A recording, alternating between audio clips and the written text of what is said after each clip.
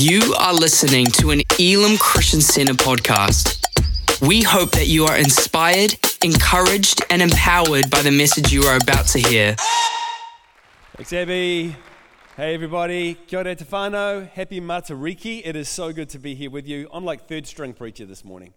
So, it's meant to be, I think it was meant to be Steve, and then Steve had to go to Puki because, as you know, there's been a real tragedy with that family caught up in that horrible accident in Picton. And so the Puki family is grieving this morning. So Steve made the decision as senior pastor to be out there with them this morning. So I think that's great. We're going to pray for him in just a moment. But then, of course, Bex was meant to preach, and then Bex got sick. So I'm like third string. So I'm like, keep your expectations low, all right? Keep them low. But come on, let's take a moment and pray. The tragedy that has happened impacts all of us. Paul in Corinthians talks about that, how when one part of the body celebrates, we all celebrate, but also when one part of the body hurts, we all hurt as well. And this is a family that was integrally involved in that campus. And so I think it would be appropriate for us right now just to take a moment, join our hearts with theirs, ask the blessing of God on not only the family, but the wider church family as well. Can we do that? Come on. Heavenly Father, we thank you, Lord, and we do pray this morning for this family that has lost so much in this last week. And the ripple effect of that, God, into that congregation or part of our family, we know will be making a deep and terrible impact. And we do ask you, Lord, for your grace, for your peace, for your presence, Lord. Lord, you're the one who comes into situations like this and turns them around. Lord, you give us beauty for ashes. Your promises towards us are not just for the good times, but wonderfully, they are to carry us through the worst things that happen as well. So, God, we ask you to remember them and be near them this morning. Pray that you anoint Pastor Steve, Lord, as he brings a word of encouragement and comfort, Lord, to the family and to the church. We pray for wisdom and grace upon them all this morning. In Jesus' name, amen. Good, thanks team. Appreciate you doing that. Good for us to take a moment and do that. Well, here we are in week 4 of this series, going one by one through the 10 Commandments. And we are now 10, 9, 8, 7. We are on the 7th commandment. And it's good for us to remember that these are God's guidelines for our very best life, our very best living. You know, God took the 612, 613 laws that he gave to the nation of Israel and decided that a top 10 would be a good idea. And, it's interesting when you look at all the different laws that are there, all the possible guidelines that he could have given us as human beings on how to live our best lives for him in this world. And we come up with this incredible 10, and I think there's some powerful truths for us in this series that we're looking at. And today we're looking at commandment number 7, Exodus 20, verse 14, you shall not commit adultery.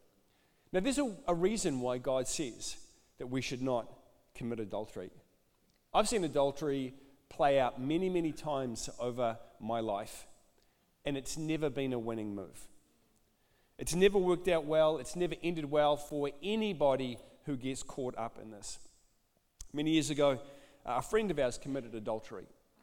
And I think one of the sad things is that retrospectively, we all could see the problems that were brewing in this person's life.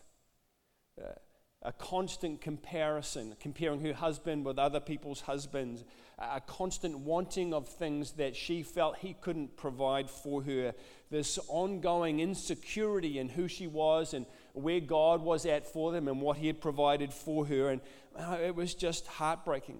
In the end, she had an affair on her husband. She got pregnant. The marriage ended. As soon as this other fella found out she was pregnant, he was gone. He ghosted her. And she spent years struggling on her own. Finally, she remarried. And we bumped into her just a few years ago. And I remember standing there chatting to her about how she was doing. And I was astonished to discover that sadly, she was still full of bitterness and blame towards other people for all the things that had happened in her life. You know, there's a reason why God says, don't commit adultery. And we see this illustrated in the scriptures many times, but none more powerfully, I think, than 2 Samuel chapters 11 and 12. It's a story of King David.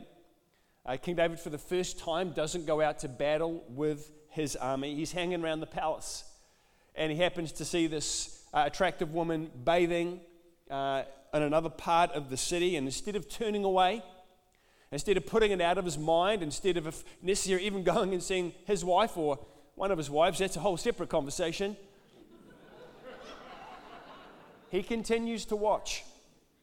And then he finds out about her. And then he finds out that she is the wife of one of his soldiers. And instead of honoring that fact, that this is the wife of one of the men who right then was out there doing battle for him and for the kingdom and for the Lord, he had her brought to him. And he had sex with her. And she becomes pregnant. And what follows is a mess of deceit and lies, and then murder, and then involving other leaders in that murder, and then taking her as his wife, and then the baby dying, and then his family progressively falling apart like a slow-motion train wreck. It's a remarkable story. And as we learn, God sees. And if you read the story, you find that God is not going to let David away with that, even though he loves him so much. Let me read to you from 2 Samuel 12, verses 9 and 10. Why? Why did you despise the word of the Lord by doing what is evil in his eyes? Now, therefore, the sword will never depart from your house, because you despised me and took the wife of Uriah the Hittite to be your own. See, the consequences were massive. It impacted his family, impacted his work, if you like. It impacted his success. It impacted his future. You see, you must not commit adultery. We've got to get our heads around this. And the essence of it is this: you must not be unfaithful. We've got to learn to be faithful. Faithful to God, faithful to our spouse, faithful to other people's spouses. You see, here's where it applies to us. The intent of the commandment is this. The intent of it is to be a line that we do not cross. It's to be a boundary that we will not transgress. And it's important that we understand that while the commandment is stated in the negative, it's important that we focus on the intended outcome, not the unintended outcome. Let me illustrate. There's this small town in the US, true story, and apparently it is known for the number of vehicles that crash into this particular tree on the way out of town. It's in a desert area, and literally nothing grows around it for miles and miles, except that there's this one ancient tree that happens to be right next to the road, the straight road that goes out of town. And it's literally extraordinary how many people apparently crash their cars into that tree. They think that psychologically it happens because people are focusing so much on not hitting the tree. It's kind of like, don't hit the tree, don't hit the tree, don't hit the tree. Bam, they hit the tree. And people are so embarrassed when it happens. It's bizarre. But there's something important about this, right? Get your focus on the right thing, not the wrong thing. The intent of this is not that we go around going, I must not commit adultery, I must not commit adultery, I must not commit adultery. Like, you're focusing on the wrong thing. Get your focus on the right thing. So first we need to understand the command, the line, the boundary, and why we must not cross it. And then second, we must talk about what we should focus on. So, firstly, why mustn't we commit adultery? Well, the reasons are many, but let me just touch on three today. I'm going to touch on a psychological reason, a social reason, and a spiritual reason. So firstly, the psychological reason today. You know, we are made for monogamy. We are made for monogamy. Now, there's this myth out there that humans are not made for monogamy, but it's completely not true from any perspective or paradigm you examine that from. You know, one of the most common human emotional experiences is heartbreak. Heartbreak. It's a psychological, emotional, and physiological response to the breakdown in a monogamous relationship. And it doesn't matter if you're 16 or if you're 60. When that sort of breakdown happens in something you consider to be a monogamous relationship, there is an internal physiological breaking that happens in us. We are made for monogamy. If the opposite were true, that would not happen. Look, even from an evolutionary perspective, if you subscribe to that, we are clearly made for monogamy. The human infant is unique. It takes so long to mature to independence. For some of us, like 40 years. It takes so long that it demands intense and prolonged input for literally years and years. Now, look, take an infant antelope, for example. I'm sure you've all watched The Blue Planet or some of those great nature documentaries, and we've seen the antelope out there on the savannah, and a baby is born. Bam, hits the ground, and 15 minutes later, that thing is walking. 15 minutes. They say that it just takes 14 days before that little baby antelope is not just walking, but running fast enough to keep up with the herd when it's moving, and those herds move it up to 40 kilometers an hour. That's extraordinary. It took me over a year to walk. And I'll be honest, I've seen the videos. I was terrible at it. You know, I've seen seriously drunk people walk better than how I was when I first walked. There was no keeping up with no herd there, I tell you. It was, and I can't even talk about learning to eat. I still can't run at 40 kilometers an hour. The point is this, is that the human infant needs years and years of very intense protection and input in order to become independent. And the best way, simply, clearly, logically, reasonably, is to have a couple of adults that are there and able to work with that infant for a long period of time. Do I hear an amen from many parents here this morning? Adultery, which then disrupts that pairing, causes great psychological pain and distress. It impacts the self-image and identity of the people involved. Relationships spawned in adultery rarely last, and the result is always pain and distress and dysfunction and ongoing problems that come from the breakdown of trust. That's why God says, do not commit adultery. But there's also a social reason. Human communities throughout history have been built on interconnected family units. Now, when adultery happens, it breaks one of those family units, but it doesn't end there. There is a ripple effect that goes out through family, through relationships, through interconnected relationships. And this touches on the second myth, that adultery doesn't really hurt anyone. Oh my gosh, complete rubbish. Adultery wrecks families, separates friendships, impacts communities. You know that story I told you right at the start about this person that I knew? You know, one of the saddest things about that was how it impacted a whole series of friendships that were around that couple. I remember being at a mate's place, and he was a guy I had huge respect for. He was kind of like a mentor to me in some ways. But he didn't like where I was at with this whole thing. And he was deeply entrenched in his position on who was to blame and what it was. And man, I'm just trying to be gracious, and I'm just trying to, be fair about things. But in the end, that friendship too was completely ruined. I think it was the last conversation I ever had with him. That breaks my heart. I tried reaching out to him a few years ago. He's just not interested. You see, there's a social reason why God says, do not commit adultery. And then thirdly, there is a spiritual reason. When two human beings come together, we must remember that at the core, we are spiritual beings. We are spiritual beings. And when two spiritual beings come together in the covenant of marriage, there's something spiritual that happens that Jesus describes as follows in Matthew 19. He says, haven't you read that at the beginning the Creator made them male and female, and he said, for this reason a man will leave his father and mother and be united to his wife, and the two will become one flesh. So they are no longer two, but one flesh. Listen. Therefore, what God has joined, let no one separate. In some ancient Jewish marriage ceremonies, when a couple were married, as part of the ceremony, they'd actually place a wooden yoke across the two of them. Or in some cases, they would drape chains over their joined hands to signify the exclusive, binding, committed union that they were entering into. And there's something spiritual that happens in that.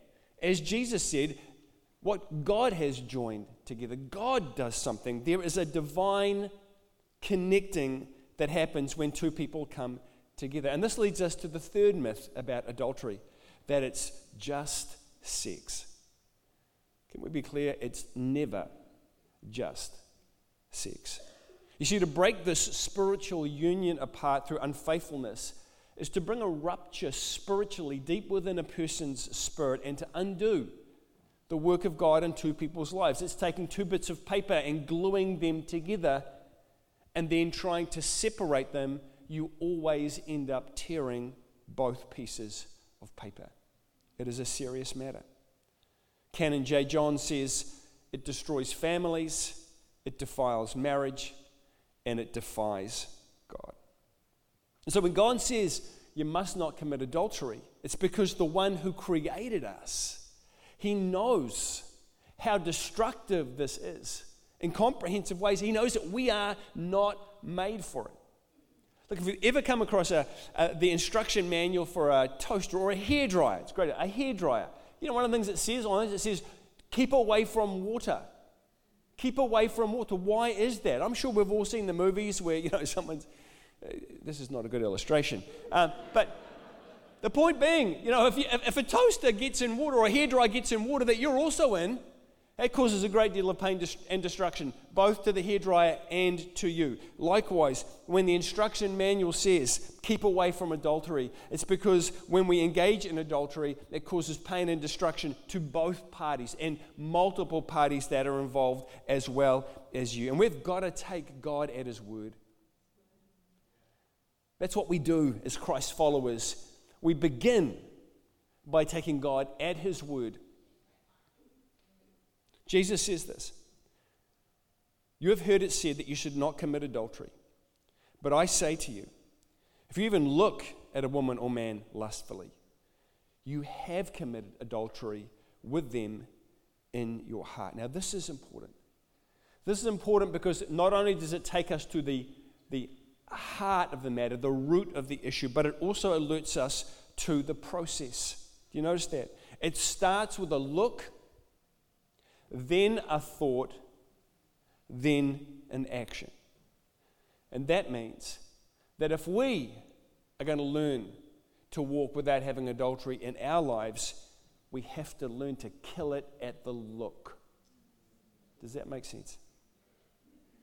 I heard the story, again, Canon J. John tells the story of a couple in a cafe, sitting there having the coffee, when an attractive woman walked in, and as she walked past the couple, the man's eyes followed her. Without even looking up, the wife stated, I hope that was worth the trouble that you are now in.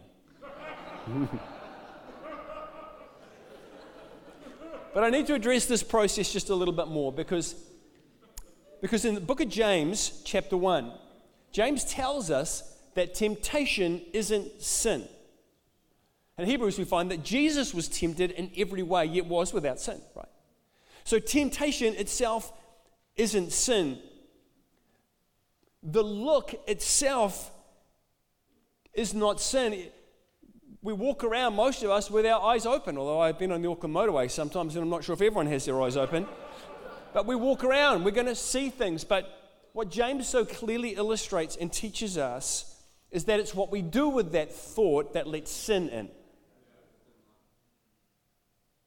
It's not a sin to notice someone who is attractive to you for whatever reason, but to indulge in that thought is a sin. And if you haven't dealt with that look in the first second or so, well, you're starting to get into trouble. That's the truth. And that is why porn is so dangerous, because it builds a habit of taking a look straight into a sinful thought. It builds a habit of taking a look straight into a sinful thought. Porn is adultery, firstly. Secondly, it trains the mind to go straight to adultery. You must eradicate porn if you have porn in your life. It is unbelievably destructive. And let me just add to that. For every person out there who has overcome it or who is currently battling with it, I honor you. Because battling is sometimes what we've got to do. You know, Paul talks about in your struggle against sin. We're not always going to win everything. We're not always going to win everything all the time, but God calls us to be strugglers. He calls us to be battlers. And I want to say to you, if you're battling with that issue right now in your life, I honor you. Keep battling. Stay the course. Get the help that you need. You can win it. Okay, let's turn this now onto the positive. So what do we focus on, right? Focus on faithfulness. Now let me unpack this. See, the prophet Malachi warns the people of Israel against being faithless in their marriages, not loving their spouses, but effectively hating them, not protecting them, not watching out for them. The implication is clear. God expects us, above all things, to be faithful. There is nothing more impressive than faithfulness when we see it in action. Many of us here have been to see romantic movies, some of us by choice and some of us out of obedience. But I remember seeing the movie The Notebook by Nicholas Sparks. It's a bit of an old classic now. But if you've seen the movie, like many romantic movies, it's easy to get caught up in the love and the passion. Yet if we look more closely, what it is that actually moves us the most is the faithfulness, the commitment. You see, that movie at the end is about a husband whose wife has dementia and who turns up every day to this wife who doesn't remember him. But as she was going into dementia, she wrote a notebook of their love story that she might somehow, maybe in some way, remember him, remember what they had. And he turns up every day to a wife who doesn't remember him and reads the notebook to her. Tells the story of their love in the hope that they might have another few moments together. That commitment, come hell or high water, that is what heroes are made of. That is what true love is about. That is what truly moves us. Don't commit adultery. Commit to faithfulness. You know, faithfulness is one of the most powerful aspects of who God is. In Deuteronomy 7 verse 9 it says, "Now know therefore that the Lord your God is God. He is the faithful God. He is the faithful God, keeping his covenant of love to 1,000 generations of those who love him and keep his commandments." Faithfulness is a mark of God's character. It occurs over 110 times in the scriptures. It was prophesied about Jesus that he would be the faithful servant. Moses was described in the scriptures as being faithful. The apostles were commended for faithfulness. The church elders were ordered to demonstrate it. The churches were instructed to manifest it. God is looking for people of faithfulness. Psalm 4 verse 3, "Know that the Lord has set apart his faithful servant for himself. The Lord hears when I call to him." Be faithful. Be that man. Be that woman. You know, I remember when Liz and I were newly married, and Liz was still a travel agent. And so in our first year of marriage, she was still traveling around the world and doing a bunch of things. And on this particular trip, she was on a work trip to Las Vegas. I know. I've been on like a work trip to Hamilton. It's not quite the same. You know, she was on a work trip to Las Vegas. And as they flew into LA, because Liz is a sanguine personality, she chats to everyone. She ended up chatting to the stewardesses and the steward. And then this male steward began to hit on her. And he's like, "Hey, well, when we land, come out for a drink. You know, I'll show you a good time." And he's kind of doing these things. And but Liz knows who she is, right? She blew him off. And then as soon as she got to a hotel, she rang me up and we had a good giggle about it. Because we're faithful. We're not seduced by the attractiveness of random things like that. We made a call. We know the kind of people that we want to be. So then how do I be faithful? You know, faithful, the word at its simplest means to be faithful. To be full of faith. To be faith-filled. And so to be a faithful man or woman is actually all about faith. You've got to have faith. And faith in a number of things, not just faith in God, but you've got to have faith that your spouse is the right one for you. That is important. Because you know what? One of the things that happens when we live with someone 24/7 is we don't just see them at their very best. We also see them at their very worst. Just remember, they see the same about you. Faith that your spouse is the right one for you. You don't have to look anywhere else. You trust God with that or not.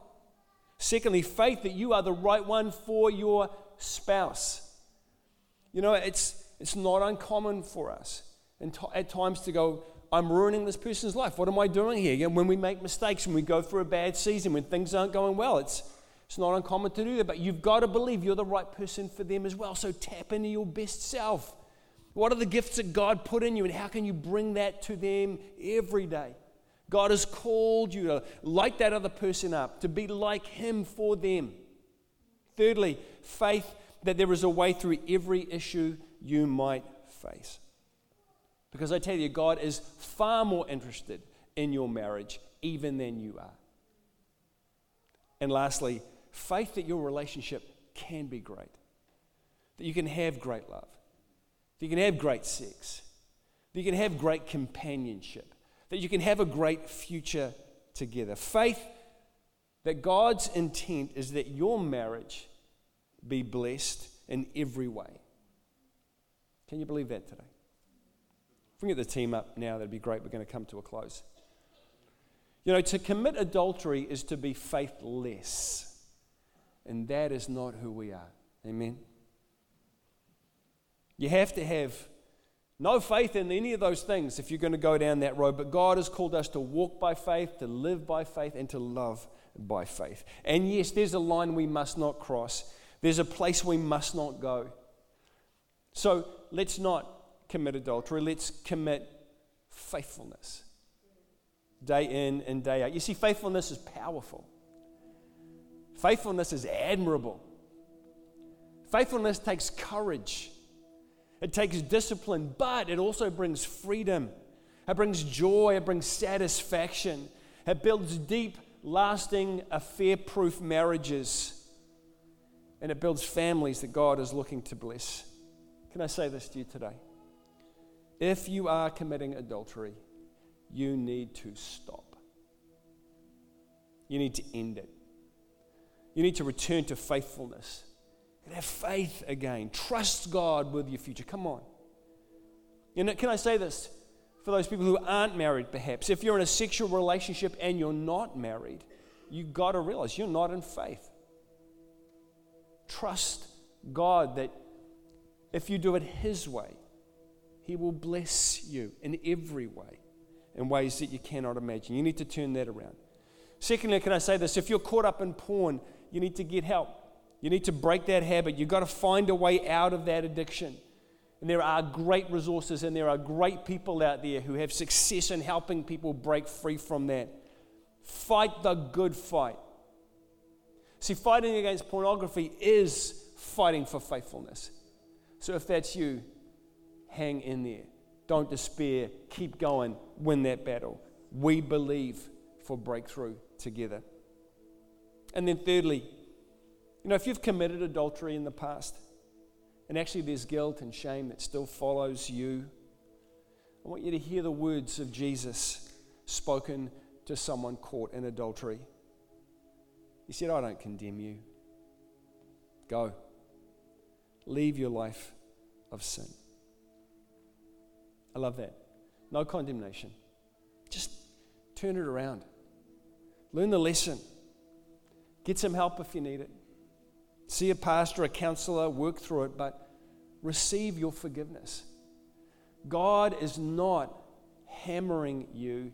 He is just waiting for you to get back on your feet. Get back doing what He's called you to do. Jesus is the healer. What is torn can be restored. Come on. Let's commit afresh to faithfulness today. Amen. Can we pray? Mighty God, we thank you, Lord, for this day. We thank you for your word, God, that so richly encourages us. God, may we be men and women faithful, God, in our relationships. God, set us free from what the devil would love to bring destruction to our lives with. God, fill us with faith. In Jesus' name we pray. Amen. Before we go today, can I say to you, gathered here and online, if you don't know Jesus, if you've never actually taken that step of putting your faith in Him, taking that step of going, all right, God, let's do this. My way's not working. That's my story. My story was 22 years and then realizing my way's not working. The Bible says that for God so loved the world that He gave His only Son, that whoever believes in Him will not perish but have eternal life. It doesn't say for God so loved the Christians. For God so loved the world. God loves you and He wants you to know Him and experience His love and His plan in your life. But the Bible tells us in Romans 3 that we've all sinned and fallen short of God's glory. We've all fallen short of God's standard. Man, I have. But that's why Jesus came. God sent His Son that He might die in our place, that payment might be made for everything that I've done, everything that you've done, and that through faith in Him, we might be forgiven, made clean, given a new start. In John chapter 1, it says, to all those who received Him, to those who believed in His name, He gave the right to become children of God. When you receive Jesus, when you make Him God and Lord of your life, you can, for the first time, know forgiveness. You can know what it is to have a fresh start. And you can know what it is to know Him and experience His plan in your life. And I'm telling you, from experience, it's the best plan. Is today your day to come home? Is today your moment to get right with God? Do you need a fresh start? Do you need a second chance? If that's you, why don't you bow your head and pray this with me? Can we all bow our heads? And maybe in your homes you can bow your heads as well. I want to lead you in just a simple prayer, just a conversation between you and God. But it's a repositioning of yourself. If that's you today, why don't you pray this with me? Here we go. Dear Lord Jesus, thank you that you love me. I admit that I am a sinner, that I've rejected you and your way in my life. But I believe Jesus came for me. And I believe that I can be forgiven because of what Jesus did on that cross. And so, Heavenly Father, I ask you to forgive me now. In Jesus' name. I commit myself to you.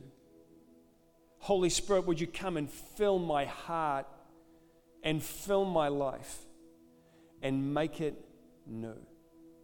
I choose this day to make you the Lord of my life. Jesus, thank you for your promise that if I receive you, you will make me yours. Do that right now, I pray, in Jesus' name. Amen. Look, I'm going to ask you to keep your heads bowed and eyes closed just for one more moment. You know, the Bible says that there's actually like this huge celebration that breaks out in heaven when one person makes that decision, when one person turns around and says, God, I want you. We want to not just celebrate that, but I want to pray for you if you prayed that prayer this morning. And so online, if that's you, you can click that button that says, yeah, I made that commitment today. I'd love you to do that right now. And if you're here in person and you made that decision with every head bowed and eye closed, in just a moment, I'm going to ask you to slip your hand up and just indicate to me that, yeah, you prayed that prayer, because I'm going to pray. I'd love to know who I'm including in that prayer this morning. It would mean the world to us. So if that's you, if you prayed that prayer this morning, if you took that step of faith, right now, would you slip your hand up, give me a wave? Just as I'm looking across the auditorium, anybody here, just say, yeah, that was me. God bless you. God bless you. Anyone else here today prayed that? Just give me a wave. Say, yeah, that was me, Mike. And you put your hand back down. God bless you. Wonderful. Amazing. So good. Okay, let me just pray. Mighty God, I thank you, Lord, for every decision, God, that was made here in this room, God, and across people's homes that are watching online. Mighty God, I thank you, Lord, for new life, for, God, a new beginning that is happening right now. God, I thank you for the celebration that is occurring in the unseen right now, God, and I thank you, Lord, that everything has changed for those people. God, we ask your blessing upon them, surround them with your angels, God. Surprise them with your goodness. We ask in Jesus' name. Amen. Thank you for listening to this Elim Christian Center podcast. Please subscribe to keep hearing more life-changing messages. For more information about our church, please visit www.elimchristiancenter.org.nz.